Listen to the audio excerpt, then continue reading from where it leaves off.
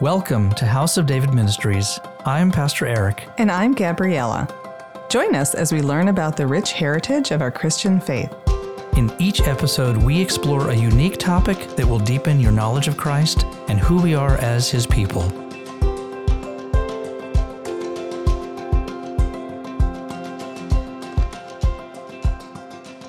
Hello, Happy New Year, and welcome to Season 5 of House of David podcasts. For those of you who are new to House of David, we are a teaching ministry that helps Christians understand their biblical heritage and connection to Israel. Eric, why don't you tell us about some of the things we can look forward to talking about in this new season? Yeah, sure. Last year, we put together a number of episodes that reinforced the church's connection to Israel. We talked about the importance of the Old Testament, God's covenants that He made with Israel and how they apply to the church, the meaning of the Hebrew calendar and God's holy festivals, His holy convocations, and we talked about the Jewishness of Jesus. Then on October 7th, the war broke out in Israel, and we spent some time reflecting on the spiritual battles surrounding Israel that we expect will likely continue until Jesus returns. And then to close out the year in December, we looked into the significance of Hanukkah and how this prophetic holiday points to Jesus and the dedication of His future spiritual temple. So sadly, this war between Israel and Hamas, and now seemingly also Hezbollah in the north, has started to expose growing anti-Israel sentiment from many nations and to a degree even within the church.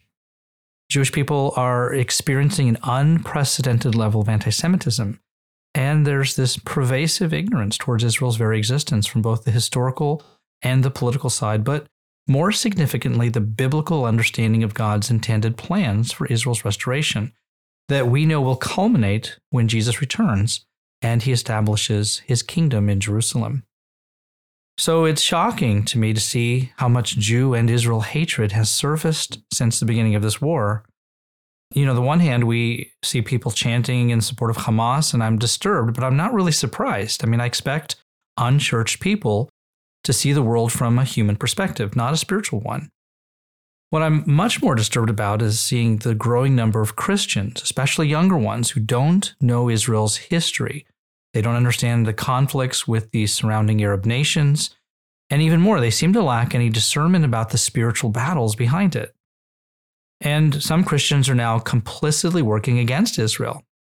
But sadly, the majority are actually silent. They're implicitly allowing anti-Semitism to skyrocket. I'm reminded of a recent book by Eric Metaxas called A Letter to the American Church.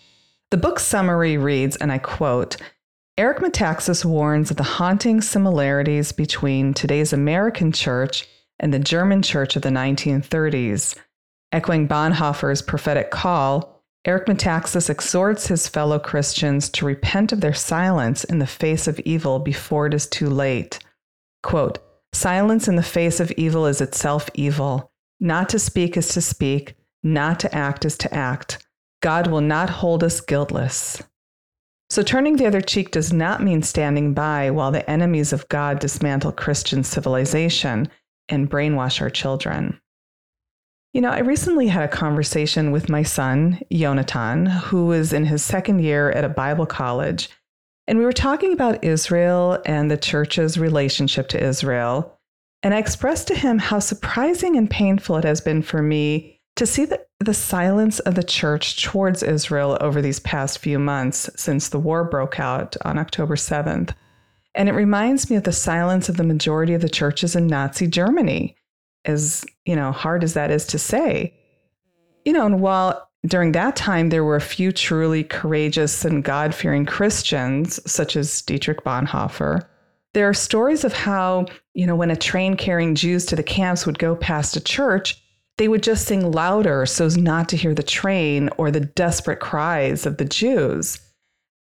Now, there are some wonderful churches today that are speaking out against this evil. They're unequivocally standing by Israel. They're raising money to help. They're sending supplies. But sadly, most are silent. And some are talking about the situation, but at the same time, they are attempting to draw some form of moral equivalency between Hamas and Israel. I couldn't agree more. And Eric Metaxas says it like this: an attenuated and unbiblical faith based on what Bonhoeffer called cheap grace has sapped the spiritual vitality of millions of Americans, paying lip service to an insipid evangelism. They shrink from combating the evils of our time. The church in America is not only declining in number, but people's spiritual interests are also waning. And this new Gallup poll shows that Americans' faith in God has hit an all-time low, 81%, 6 points lower than it was in 2017. And it represents the lowest percentage Gallup has ever recorded. And the biggest drop of any age group was a 10% decline in 18 to 29-year-olds, millennials and Gen Zs. And they differ substantially from traditional older members with about 30% lower church attendance. Another study released in 2021 by the Public Religion Research Institute found a 9% decline in the number of people who identify as evangelical. It's down to about 14%, when in 2006 it was 23%. So right now in the United States, we have less than 5% of American parents who claim to be Christian that possess what's called a biblical worldview.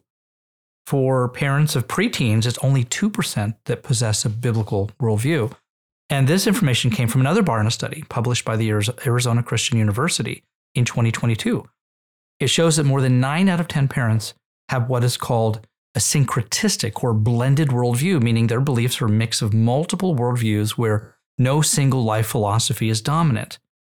So what are these blended worldviews? Well, the same study found that less than 1/3 of Americans believe that the Bible should be the ultimate foundation for determining right and wrong, while 71% say they abide by some traditional moral values.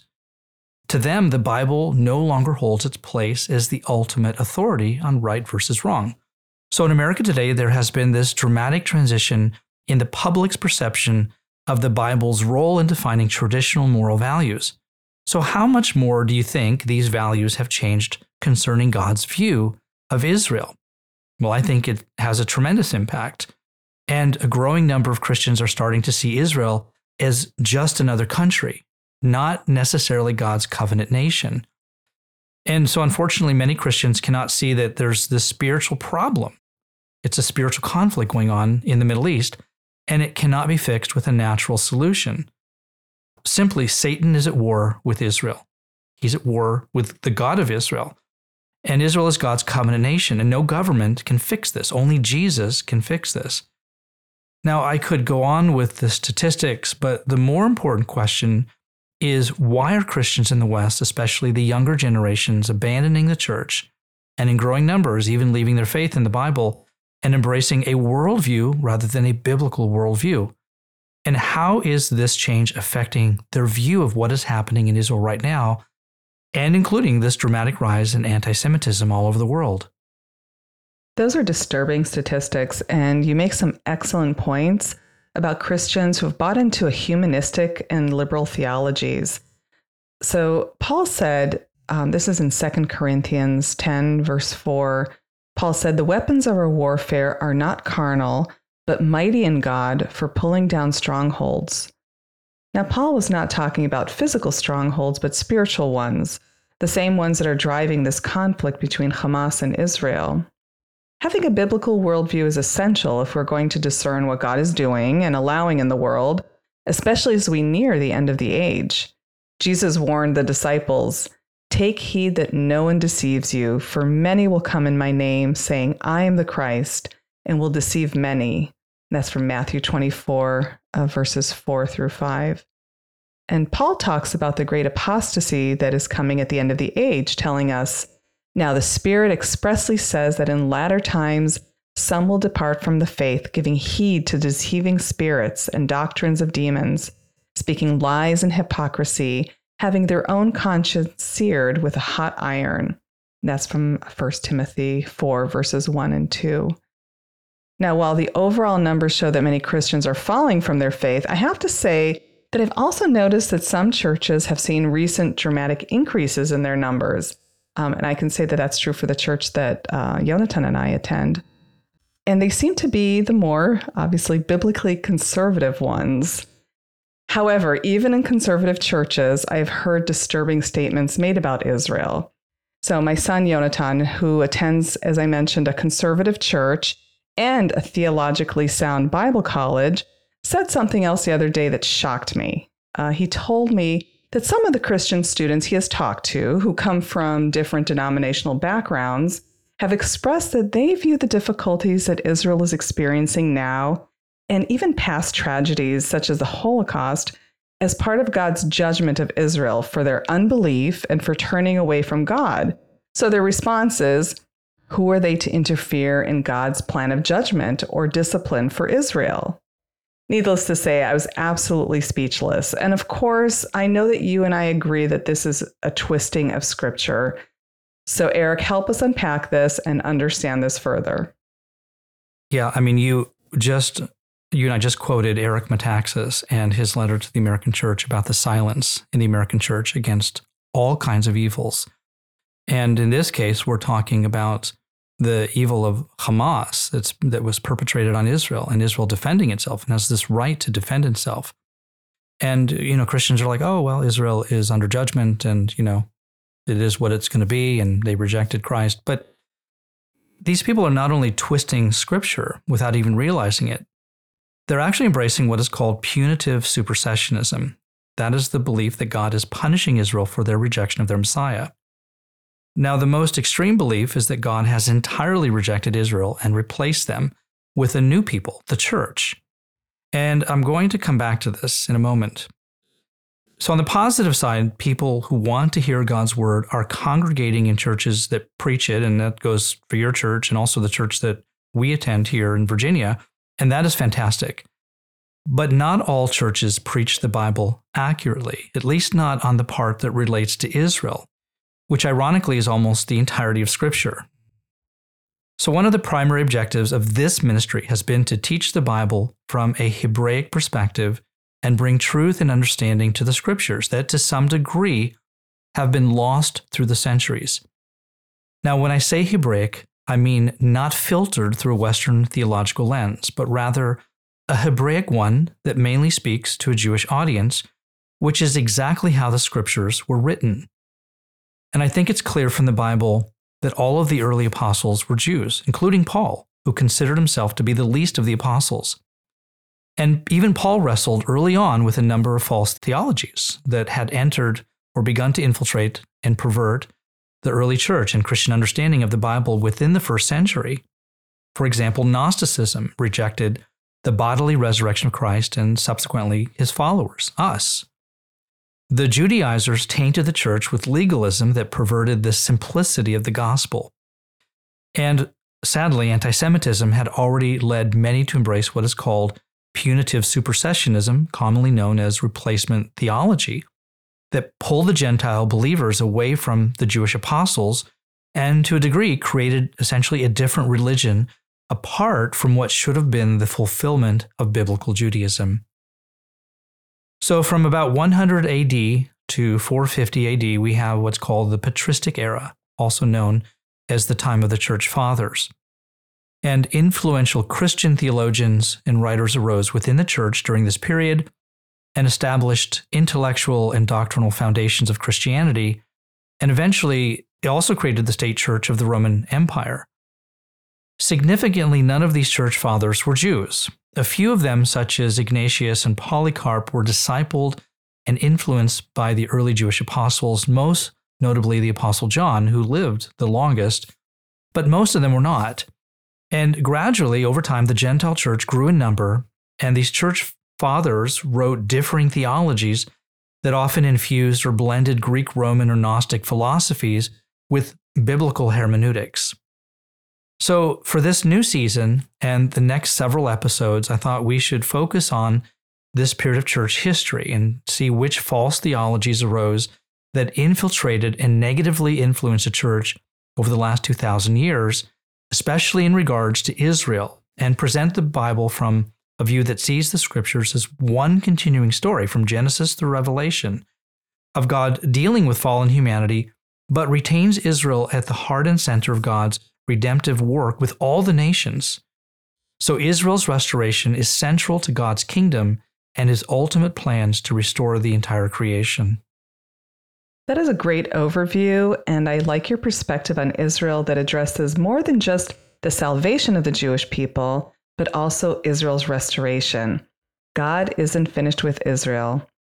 Eric, can you help us understand why Israel's restoration is so important for the church?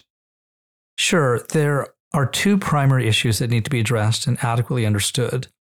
The first is the relationship between the church and Israel, and the second is the restoration of Israel versus the salvation of the Jewish people. Now, we're not going to have time to talk about all of it in this episode, so we're going to lay a foundation, and then we're going to come back and we're going to continue building on this foundation. There are varying opinions regarding the church in Israel, but they fall into two main camps.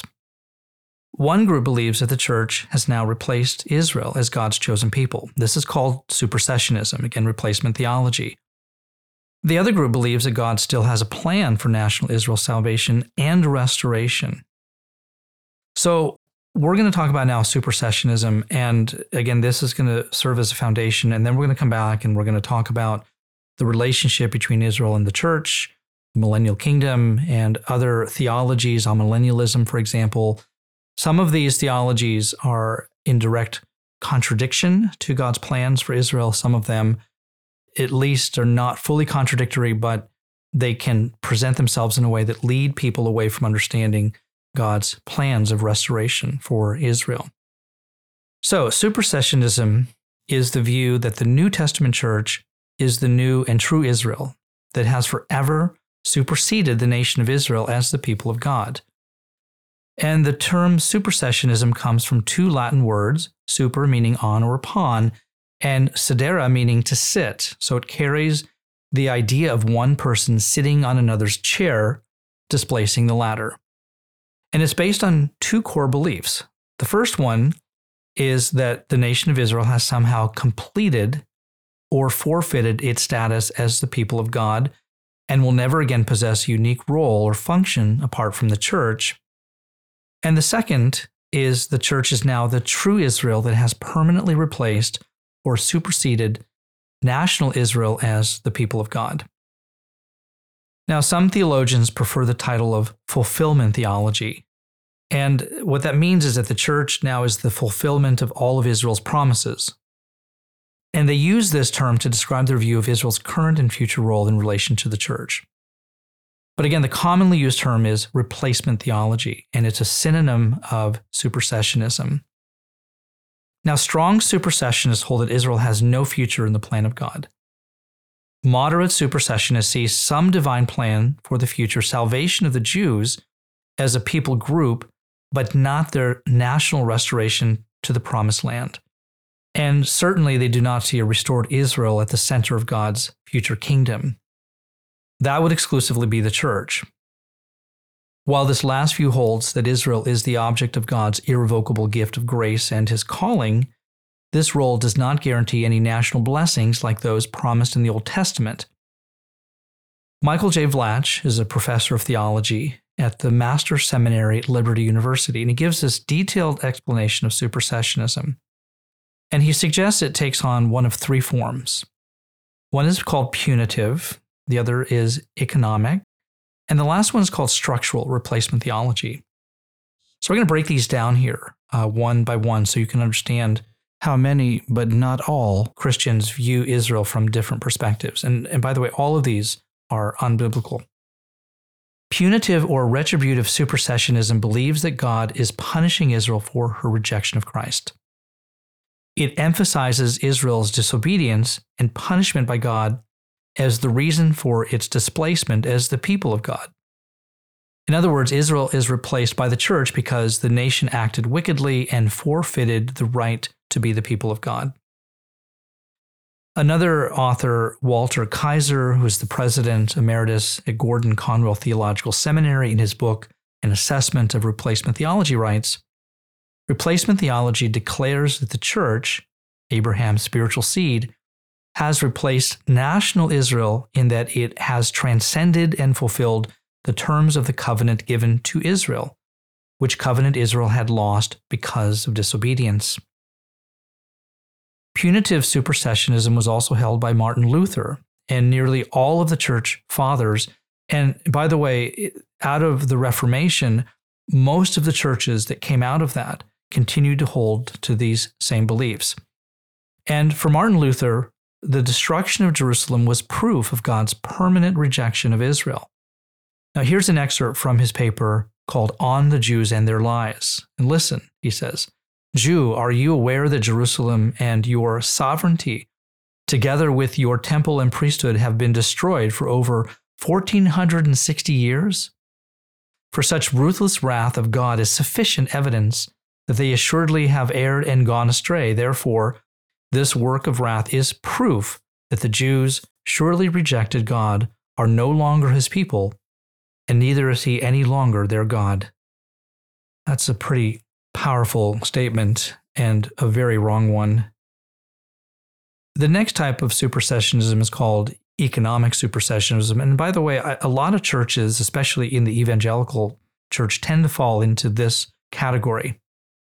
Now, economic supersessionism believes that it was God's plan for Israel's role as the people of God to expire with the coming of Christ and to be replaced by the church. So in other words, Israel fulfilled its role. This view is not as harsh as punitive supersessionism, since it does not emphasize Israel's disobedience and punishment as the primary reason for its displacement as the people of God. Instead, it focuses on God's plan for the people of God to transfer from the ethnic group, Israel, what Paul would call the natural branches, to a universal group not based on ethnicity, which is the church. In other words, it was God's plan from the beginning that Israel's role as the people of God would expire with the coming of Christ and the establishment of the church. Richard Kendall Solon, professor of systematic theology at Candler School of Theology, argues that supersessionism is linked with how some view the coming of Jesus Christ. According to his teaching, God chose the Jewish people after the fall of Adam in order to prepare the world for the coming of Jesus Christ, the Savior. And after Christ came, however, the special role of the Jewish people came to an end. Its place was taken by the church, the new Israel. Although punitive supersessionism was popular in the early church, there were several early church fathers that also espoused economic supersessionism. So, for example, Melito of Sardis declared, quote, "The people Israel were precious before the church arose, and the law was marvelous before the gospel was elucidated. But when the church arose and the gospel took precedence, the model was made void, conceding its power to the reality. The people were made void when the church arose." Now, the last form of supersessionism, called structural supersessionism, to me is absolutely the worst. And it believes that the Old Testament scriptures are essentially indecisive in their formulation of Christian conviction about God's work as consummator and redeemer. And I'm going to explain what that means. This is, again, the deepest form of supersessionism, and it's worse than punitive and economic supersessionism. Essentially, structural supersessionism concerns how the standard canonical narrative of the Bible as a whole has been perceived. And what it does is that it completely neglects the Hebrew Scriptures, with the exception of Genesis chapters 1 through 3.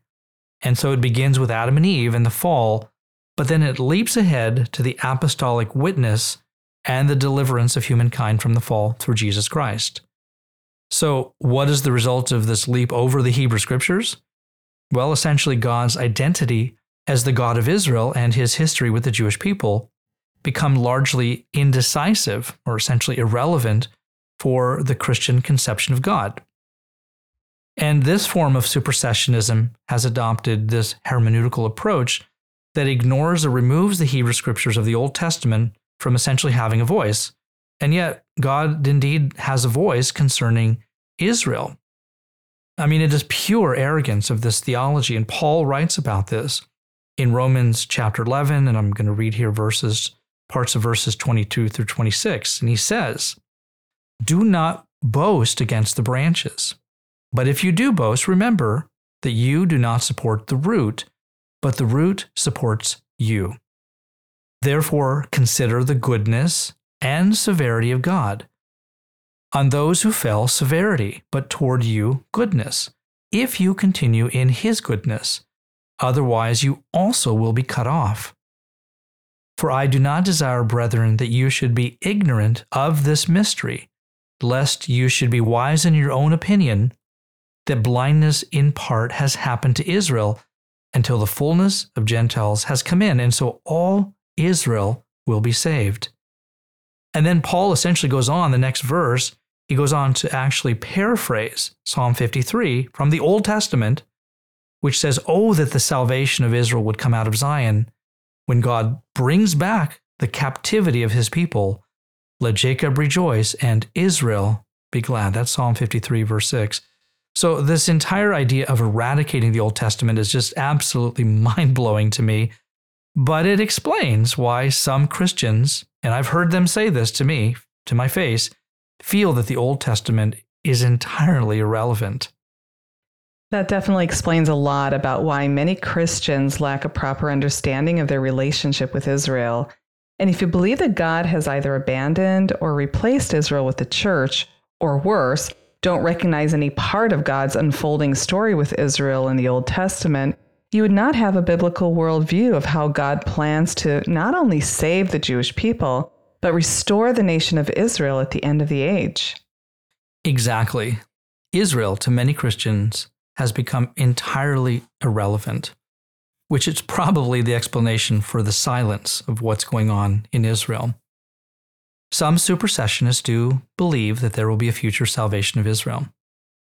But the salvation does not mean a restoration of Israel. It merely implies that if there is a remnant of the Jewish people that God saves during the tribulation, they're just going to become part of the church when Jesus returns. So in their minds, there is no restoration of national Israel. And the church now takes the place as God's chosen people, the new Israel. And since we are a spiritual people, we have no need to inherit the land. We will inherit a new heaven and a new earth and a new Jerusalem. And this will get us into another theological discussion about the millennium, which we're going to pick up in another podcast. Some supersessionists do not believe in either the salvation or the restoration of Israel, neither one, while others believe only in the salvation of Israel, but not in their restoration. So salvation, again, simply means that some Jews will believe in Christ and be saved.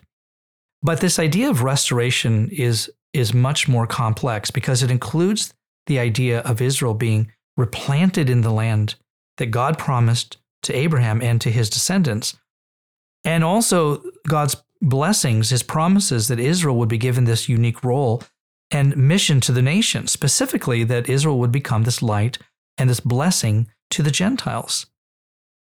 And so a restored Israel also means that Israel will have this unique role and place and prominence in God's kingdom that is not shared with any other people group. And we're going to talk about that as well, because it's important for us to understand the distinction between the church and Israel. And Paul was very clear in Romans chapter 9. He makes this unmistakable reference to the natural lineage of Abraham, whom he called my countrymen according to the flesh, not according to the spirit. And I'm going to read it here in Romans 9, verses 3 and 4. He says, I could wish that I myself were accursed from Christ for my brethren, my countrymen according to the flesh, who are Israelites. And then he goes on, he talks about the promises to whom pertain the adoption, the glory, covenants, the giving of the law, the services of God, and the promises. And so these were promises that were exclusively given for Israel. The sons of Abraham were promised all these things for their faith and for their lack of it, that because of their rejection, God has now taken those covenant promises and he's giving them to the Gentiles by their faith. So again, we'll come back to that in a future episode. So, here's the issue for what's going on in Israel today and what we're going to see through the end of the age. Is God disciplining Israel for rejecting him? Is he going to continue to deal with a rebellious Israel until the end of the age? Absolutely, yes, he's going to. But that doesn't give us, the church, especially the Gentiles in the church, this privilege of sitting back and doing nothing. And Eric Metaxas is spot on concerning our obligation as Christians to actively stand against evil. And Hamas is evil. We not only have this biblical mandate to share the gospel, with the Jew first, and then it says to the Greek. But we also have the scriptures that set examples for how the church is to pray and to intercede for Israel. Moses interceded for God's people, even at the gravest sin of the golden calf.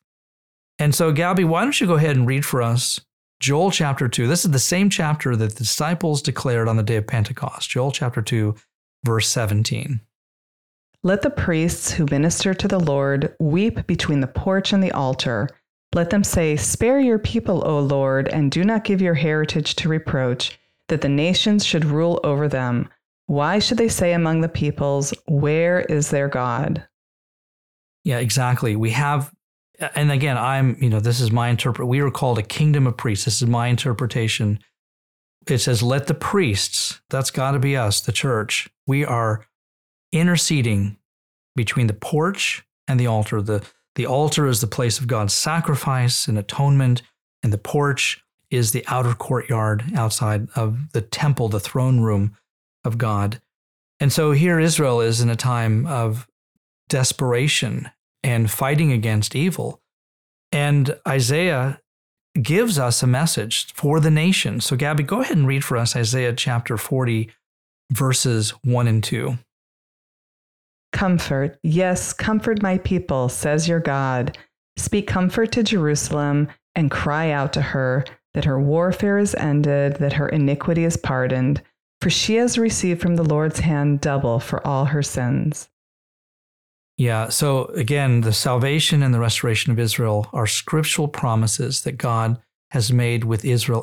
And it's a covenant, it's a promise, an unbreakable assurance from the Lord that he will not only save this remnant of Israel that he brings through the tribulation, but he is going to gather the remnant from all the nations where he scattered them, and he's going to plant them in the land forever.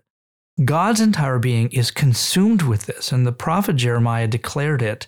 So, Gabby, let's go ahead, and I'm going to have you read here this verse from Jeremiah chapter 32, verses 37 through 42. Behold, I will gather them out of all countries where I've driven them in my anger, in my fury, and in great wrath. I will bring them back to this place, and I will cause them to dwell safely. They shall be my people, and I will be their God. Then I will give them one heart and one way, that they may fear me forever, for the good of them and their children after them. And I will make an everlasting covenant with them, that I will not turn away from doing them good, but I will put my fear in their hearts, so that they will not depart from me. Yes, I will rejoice over them to do them good, and I will assuredly plant them in this land with all my heart and with all my soul. For thus says the Lord, just as I have brought all this great calamity on this people, so I will bring on them all the good that I have promised them.